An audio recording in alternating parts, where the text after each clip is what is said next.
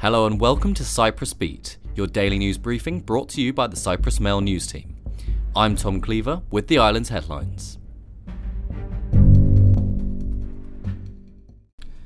First up, a court decision awarding over €780,000 to a depositor who lost his Laiki Bank savings due to the 2013 haircut ignited a wave of reactions, with the Attorney General's office immediately appealing the decision, while others slammed the golden boys at the banks for prioritising their bonuses over due diligence.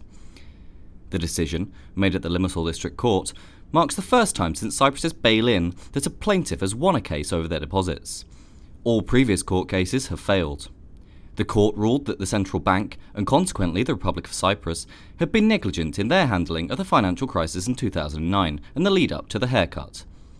After studying the decision, the Attorney General's office deemed that this should be appealed, and a special team is preparing the paperwork.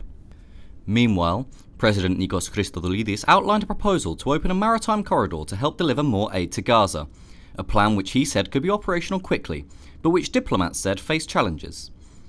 Under the plan, presented at a humanitarian conference in Paris, aid would be sent by sea to Gaza from Cyprus.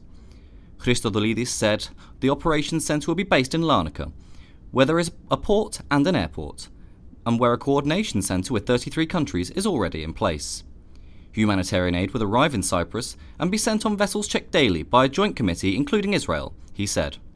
Once loaded, convoys would be followed by warships to an area identified on the Gaza coast, from whence it would be sent to a safe, neutral area. Elsewhere, the Interior Ministry said they agree on the recommendations for stricter checks made in an audit service report on the Golden Visa programme, but did not comment on the fact that the report called for the government to consider abolishing it altogether. The recommendations come following the publishing of a report on an investigation into the Golden Visa scheme, wherein people who invest €300,000 in Cyprus are granted permanent residence in the country. To date, around 5,800 people have been granted permanent residence via the scheme. The findings recorded in the Audit Service's special report had already been identified by the Ministry itself when it assumed governance on the basis of Moneyval's relevant indications on the risk of abuse that existed due to the weaknesses of the programme, the Ministry said.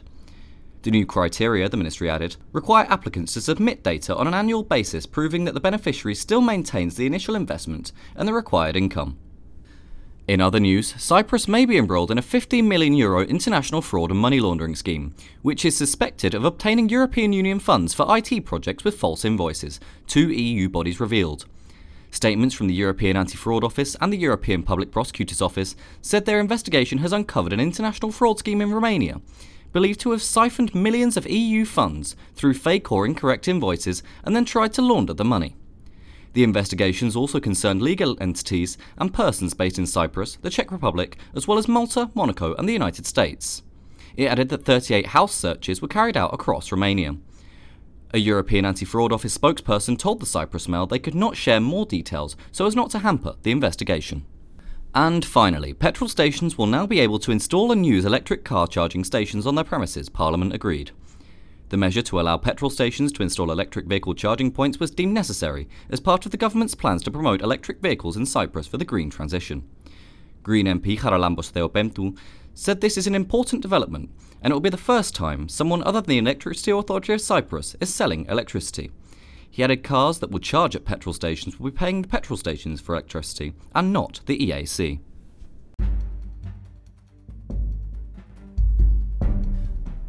That's all for today. For the latest, visit cyprus-mail.com.